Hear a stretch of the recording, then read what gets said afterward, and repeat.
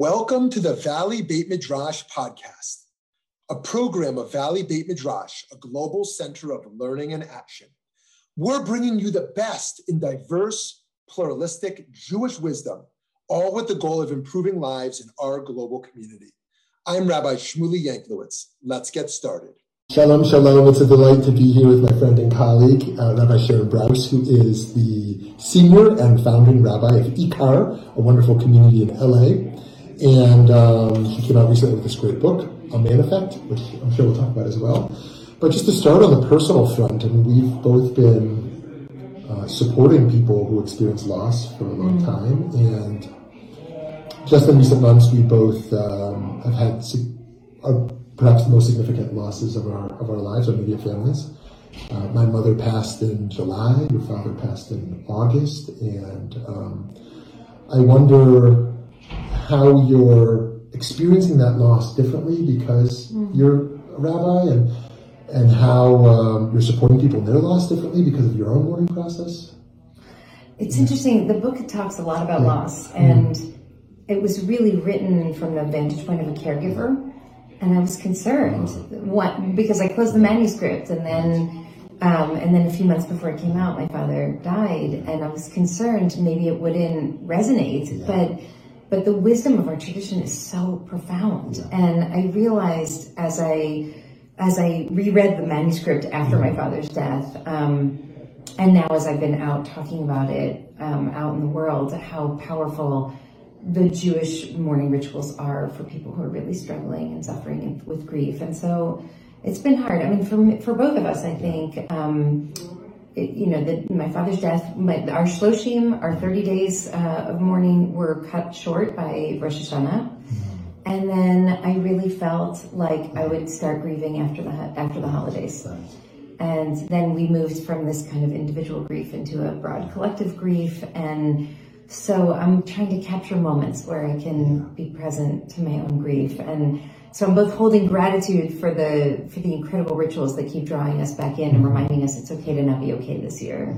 And also feeling a real yearning to be in grief environments because they're acknowledging the truth of where we are. How about you? How are you holding it? Oh, thank you for asking. I have loved the power of the mourning rituals as well. I mean, Shiva was extraordinarily intense for me, and there's an added layer with my mother not being Jewish, which I'm trying to tap into. In terms of her own tradition, we were studying Tehillim Psalms together every week, and I'm continuing that learning of that, and I just experience other people's loss so much more personally. It taps in. How do you think our society is doing with grief? I mean, I don't think we do grief well. I don't. I mean, I think that we retreat in grief. Yeah. And the wisdom of our tradition says you actually move toward others instead of away from others. But collectively, socially, we retreat in grief. At Ikar, during COVID, we created this grief garden, this beautiful Yizkor garden that was set up outside so that people could come on their own and socially distance. But we basically collected photos and stories that people would share about their loved ones. And we created this beautiful kind of public tribute to grief. And we invited folks to come, and people would go and spend hours there. And I realized we don't do this in our society. We just don't create the kind of spaces where people can share that their hearts are broken. And so we have to find more ways to do that collectively. I think we desperately need that. Yeah, totally. I wonder if, can I ask you? Yeah, totally. I really struggled to be a mourner as a rabbi. I struggled to receive the care and love that mourners are to receive. And instead, I felt in Shiva, I was jumping up and running over to take care of everyone. And I wonder if you had a similar, was there a point of tension where did you have to learn how to do the things that you teach others to do, or did it come naturally for you? Thank you for asking. I found myself going into teacher mode. And the way I spent Shiva was I would cap it at an hour. And almost the entirety of the hour, minus the davening, the prayer dimension, I would just talk and cry, and I would share Torah stories, I would share personal stories, and I actually found being a rabbi to be a great asset for me, and able to just tap into that teaching moment in a way that when I was just sitting there, I couldn't get emotional, but when I would talk, I would. But it sounds like your experience was different.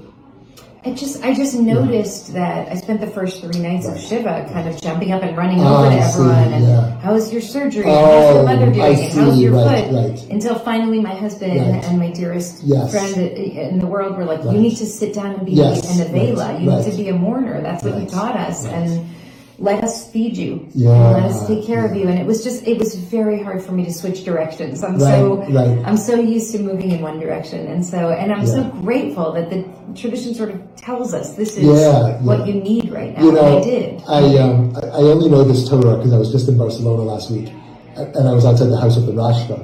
And the Rashba, on the Pirkei Avot of what's mine is mine, what's yours is yours, the position of Am Haaretz, the ignoramus, is the one who says, mine is yours and yours is mine. Like, you just don't understand how the economy works, right? But he says the Am Haaretz is actually the kind of the hero. And he even worse uses the word tikkun olam, because this is a person who knows how to give and knows how to receive. And we need a world that, and he says, that fosters love. When we both know how to give and know how to receive. I love that. I've always struggled with that text, actually. And so that's such a beautiful read. And so I give you the bracha. I hope you give it to me also, that as rabbis we can learn how to receive care when we need it. But let me ask you, in terms of love, do you experience love differently?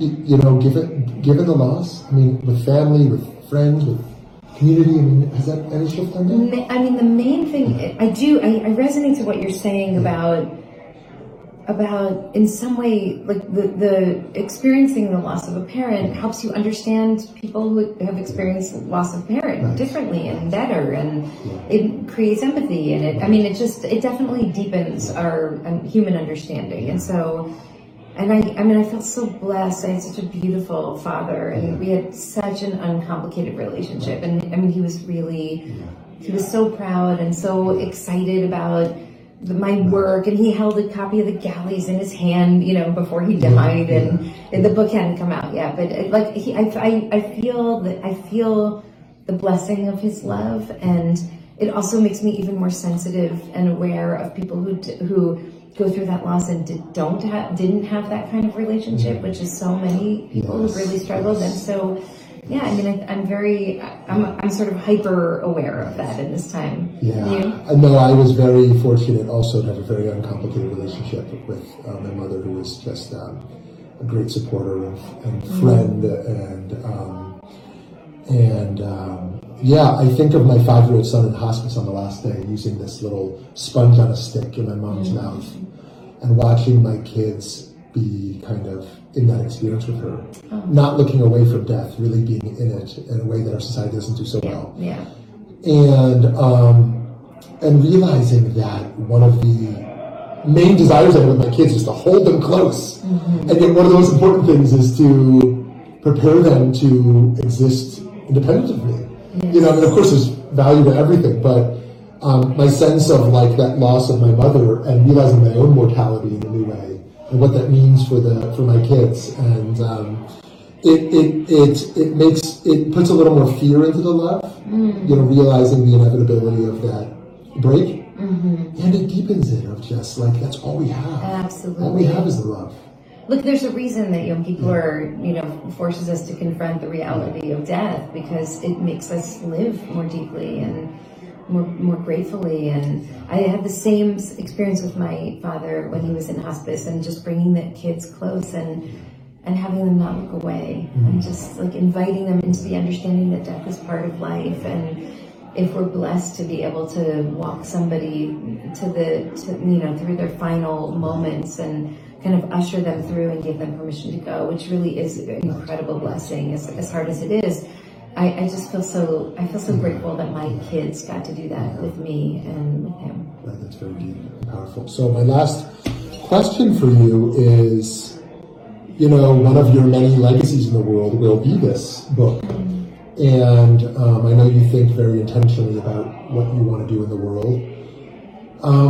If this were successful, so to speak, it is successful, but, what little or big change would you want it to make in the world? Like what like in the soul of the country, what impact would you like this to have? So, the premise of the book is essentially we are living in a time where we feel completely powerless because of the epidemic of loneliness and social alienation and isolation and political extremism and violence. Like, we just feel that we have no agency, but we have agency. We can show up with compassion and with courage.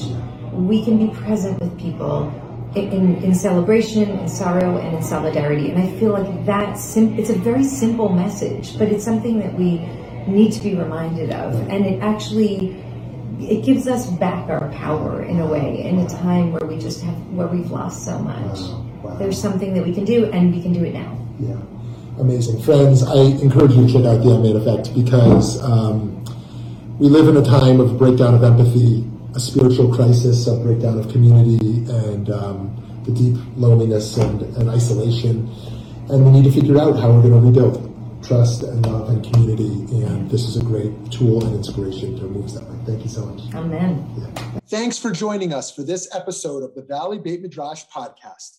Remember that you can join our email list at valleybeitmidrash.org to stay up to date on new programs, learning opportunities, and more ways to stay connected. If you enjoyed learning with us today, support our work by making a donation at valleybeitmidrash.org/donate. Join us next time as we continue to work together to build a better world. Thanks for listening.